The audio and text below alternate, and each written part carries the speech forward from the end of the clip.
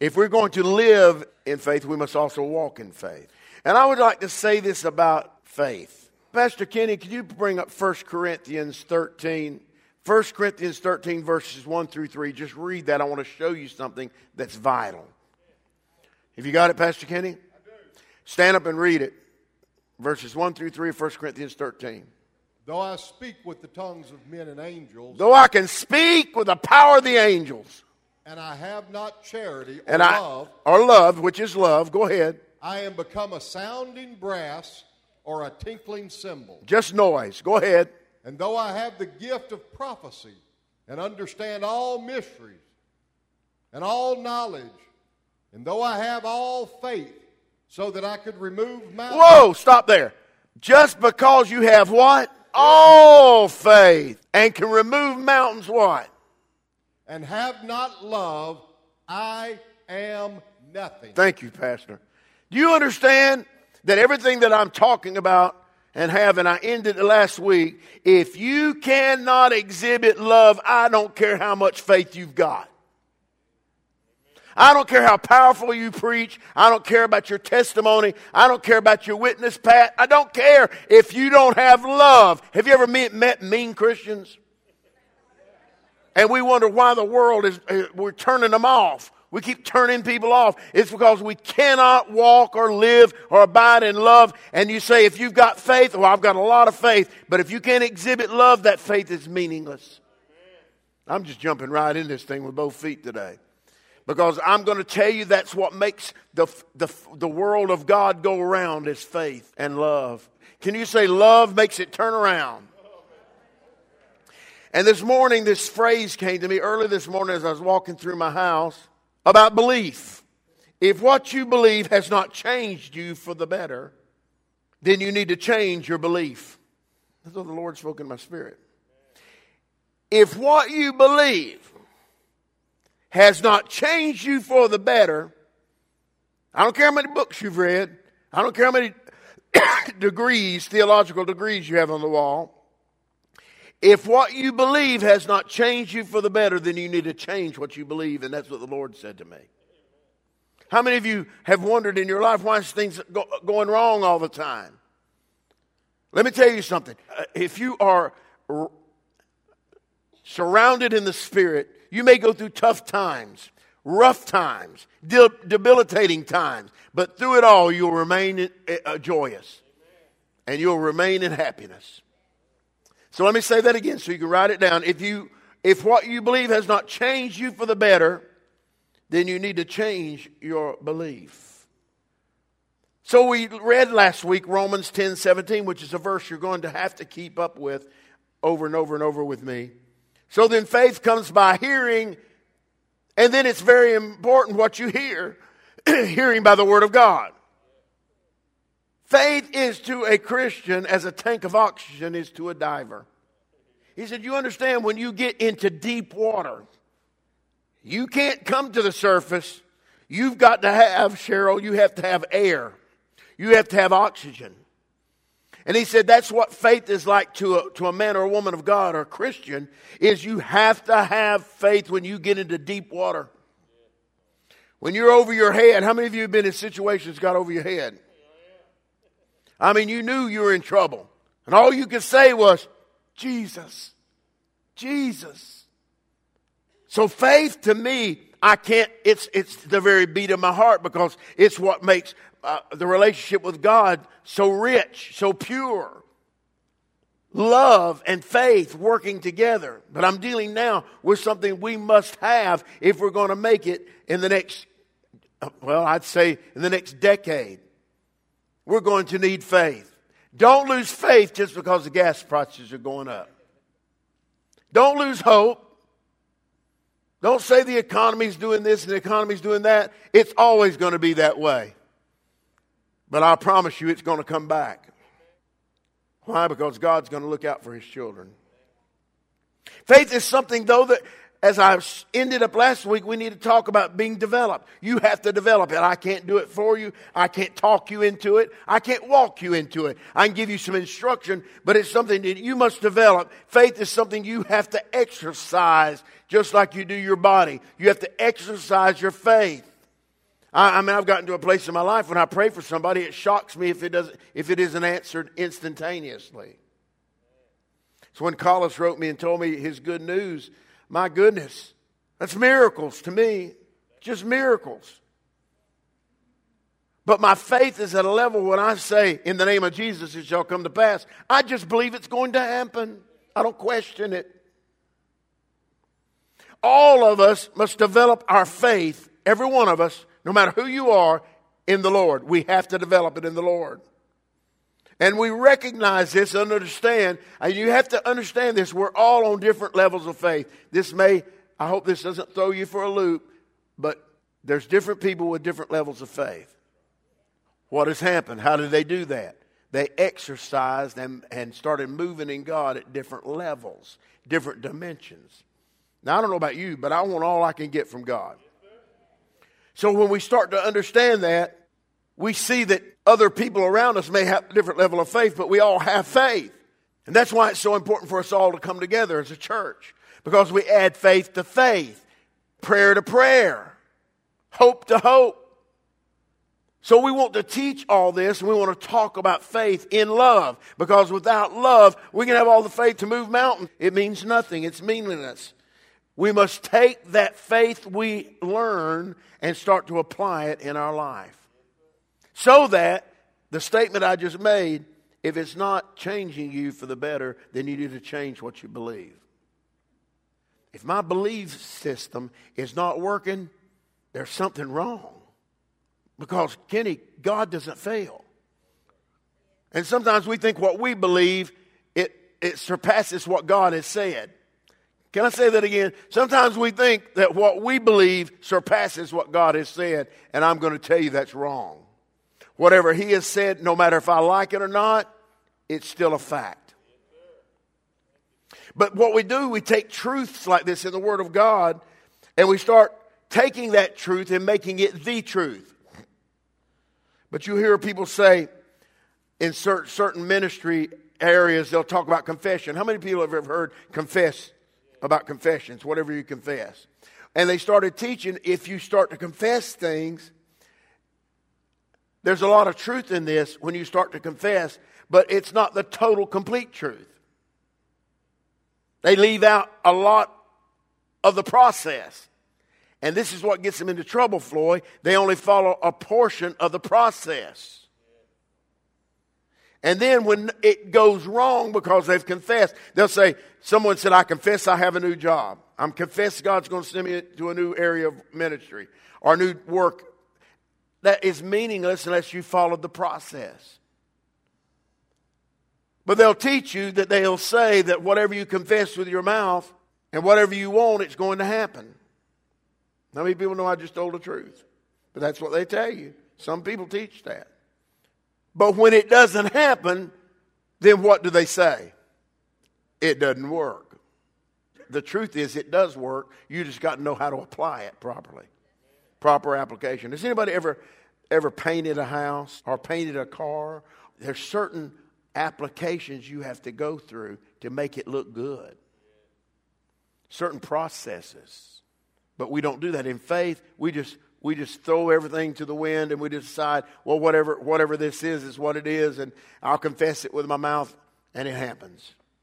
But it's not that way. What you confess, I'll give you your free part. What you start confessing, Floyd, is something you know. You confess the Word of God in your life. That's what you confess. If He said I can live and not die, then I'm going to live and not die. I confess it. If He says I will be healed, then I confess that healing. But with that, never mistake that you're not going to have some difficulties getting there. That's where we get in trouble. It'll never happen to me, but it could happen to you. There's something much more to it than just saying something and getting it. I just spoke it and I'm going to get it. That doesn't mean anything unless you've gone through the process. There is something important. It's vital when you understand that God requires you to walk in faith. And it's vital for us to understand that. But it's hard to walk in something you have no knowledge of. Let me say it again. Mark it down. It is a process. Faith is a process. And before anyone will get the manifestation, unless God does something miraculous, it's going to take the process.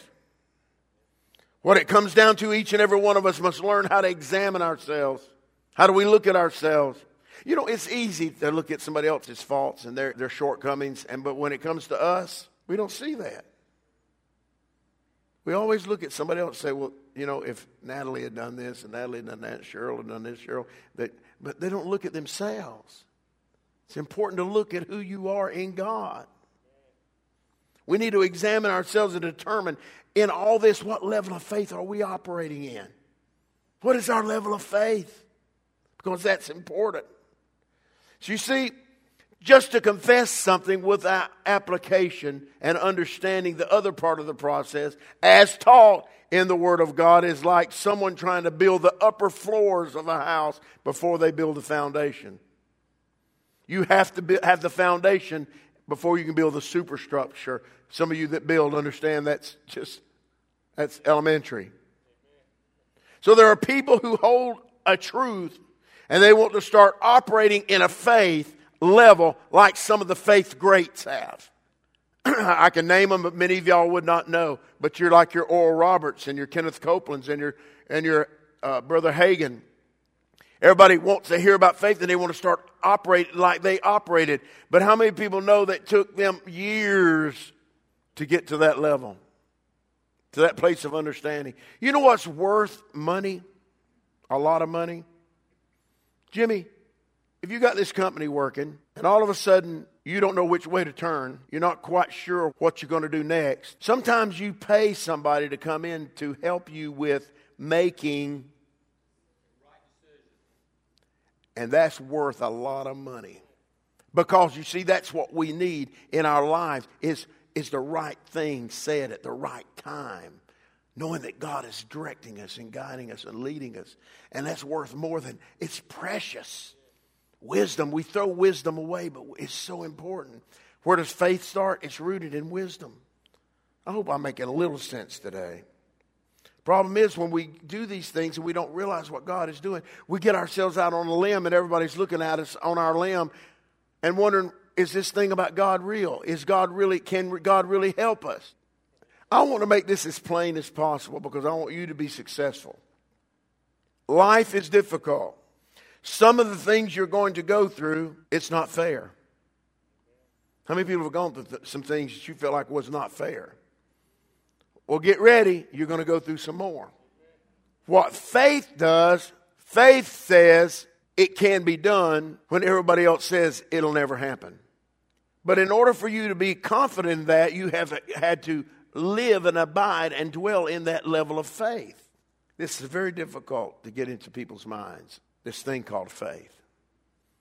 Because we have to live in it, we have to walk in it. It's not just, most people want to talk faith, but very few people can live faith. And I think the key to this whole message is what God said to me earlier this morning. If what you believe is not taking you to a better place, then you need to change what you believe. You need to change it. Romans 1:15-17. So as much as is in me, I am ready to preach the gospel to you that are in Rome also. For I'm not ashamed of the gospel of Christ, for it is the power of God unto salvation to everyone that believes, to the Jew first and to also the Greek. For therein is the righteousness of God revealed from faith to faith. As it is written, the just shall live by faith. Here we go. How does faith work then? Because this is our objective. As Christians, we need it as a diver needs air. So we'll go through this subject very carefully. There's several aspects of the gospel that we're going to have to touch on because one of those aspects is salvation. I want you to see how broad a concept salvation really is. How many things it actually touches. How many things it embraces. I want you to notice what the Apostle Paul says in Romans 1:16. I'm not ashamed of the gospel. We should never be ashamed of the gospel. Gospel simply means the good news. I'll never be ashamed of the good news. So when we look at faith as a law, you need to mark this statement down. The law of faith is a major part of the gospel. The law of faith, it is a law. Just like if you go out here and run the stop sign and the officer stops you, you've broken a law. There's laws in faith. When we understand the law of faith, it's a major part. Gospel is a major part of the good news. You cannot receive salvation without confession and faith. You have to have those two things. You hear people say all the time, I've heard messages about faith all my life.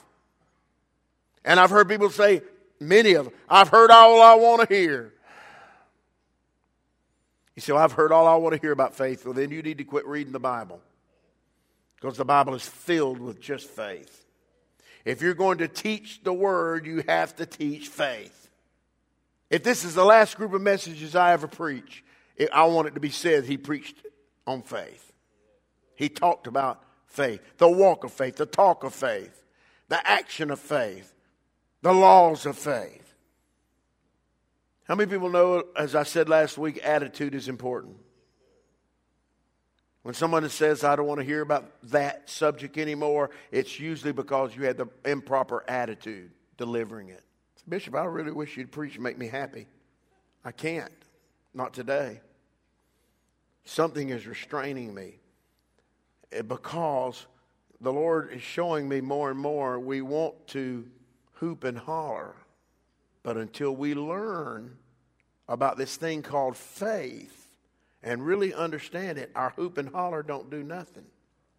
If we're going to go further in faith, we've got to know about faith. We have to understand it. And when we say we love you, Father, it's something more than that word. That means I share in what you share in. So we must reach people, but if we're going to reach people with the message of faith and hope, it has to be done with a certain attitude. How many people have heard angry preachers before? Do you really want to hear an angry preacher? I'm not angry. I'm happy. I'm probably as happy as I've ever been in my life right now. He says, oh, that means everything's going great for you. I didn't say that. Did I say that? No, I mean, look, churches are falling apart all over the place. People are hurting financially. And I'm sitting there saying, thank you, Jesus. Why would you say thank you, Jesus? Because this gives God a great opportunity to prove who He is. Amen? How many of y'all have had your share of problems? You ought to start thanking God for those. Because each one of them is gives you a learning curve. You start learning, and faith starts to arise in your life. So when Paul says, I'm not ashamed of the gospel of Christ, it's the power of God. That's why he says that. It's the power of God unto salvation. It's the power of God. The good news is the power of God, Floyd. And when we get that into our hearts and our minds, things will start to change. Paul is right here telling us a secret. He's telling us where the power of God is. The power of God is in the Word of God. So I'm not ashamed of the gospel of Christ, for it is the power of God. Paul is telling you where it is. Can I ask this question? How many of you really believe that that's true? Do you believe that the power of God is the Word of God? How many people believe the Word of God is God's will? You believe then that the Word of God is God's will, whether it being spoken or canonized, the Bible, or it's being spoken. I want to back this up, what I'm talking about. God's power is in the Word of God. Hebrews 1:3 and a portion of Hebrews 1:3 says that all things are upheld by the word of His power. Everything is upheld by the word of His power. You wonder why the word is so important? You wonder why coming into the house of the Lord and hearing the word is so important? Because it might change your whole life. Has anybody had a miracle in the last few weeks? What does faith do for you? It's when hell comes after you and the devil's laughing at you and say, no problem. It's what faith does for you. You know what faith does for you, brother? Helps you open your eyes clearly. You can see things clearly. So when we talk about the good news, we talk about soundness, completeness, prosperity. We talk about all these different aspects. It's so important to realize how powerful the gospel of Jesus Christ is. Here's a side note. Anybody that takes the Word of God and beats people over the head with it, in my opinion, is absolutely wrong. When somebody calls you up that's not a part of the ministry here, it's not a pastor of this church, and calls you up and says, I think you're doing wrong, and they start beating you over the head with the Word, you need to question that. Is that God or is that man? Christian, you had an instance like that. People try to step into areas of authority they have no right to step. He had a situation like that, and he called me up. You know what I said? Don't listen to them. Because most people that are beating you over the head don't even know the Word. So I've had people say that before. But my job and your job, say my job, our job, is not to put people down. It's to build him up. How do you build him up? Through the understanding of the Word of God. Remember what the Scripture says in Proverbs is the sweetness of the lips. Sweetness of the lips that increases learning. How many people believe that Apostle Paul was a powerful man? To show you how people misconstrue things in faith. And I've heard them do this. 2 Corinthians 12, 6 and 7, I'll stop with this. For though I would desire to glory, I shall not be a fool, for I will say the truth. But now I forbear, lest any man should think of me above that which he seeth me to be, or that he heareth of me.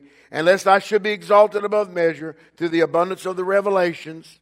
There was given to me a thorn in the flesh, the messenger of Satan to buffet me, lest I should be exalted above measure. We need to really hear that, because people twist that and they say, well, Paul was asking God to deliver him from this thorn in the flesh, and we always equate that with something physical. But it never said it was a physical ailment. All God said was, Paul, we think he's asking for healing. I believe God was trying to get his attention in a certain area. And here it is. We'll pick this up next week right here. You ready for this? I believe what he was saying is what he's trying to say to me many times. Paul, I've come to you, God, 3 times. God said, you're not hearing me, Paul. This is really, he's teaching something here. Paul, are you listening to me? But God, I've got this thorn in the flesh, which we don't know what it was. It could have been, I don't even want to mention it. It could have been anything. But God, I want you to take it away from me. God doesn't answer him. He says one thing, Paul, my grace is sufficient for you. And we miss it. We just miss it. He's saying, Paul, what I'm trying to tell you and to learn is that my enabling power that will see you through it all. The grace. It's my enabling power. And we miss that part of the verse. We always see is Paul struggling with a thorn in the flesh. We don't see that God's saying, my grace, my enabling power is what's going to get you through this. If I didn't preach anything else today, you need to hear that. He told Paul, Paul, you're missing my point. You want me to get a thorn of your flesh out, and he's trying to tell you, I've given you power. You do it. Man, we need to preach this next week. Get into that. He's telling Paul, you do it. I've done all I'm going to do for you, Paul. Now it's up to you. My grace is sufficient.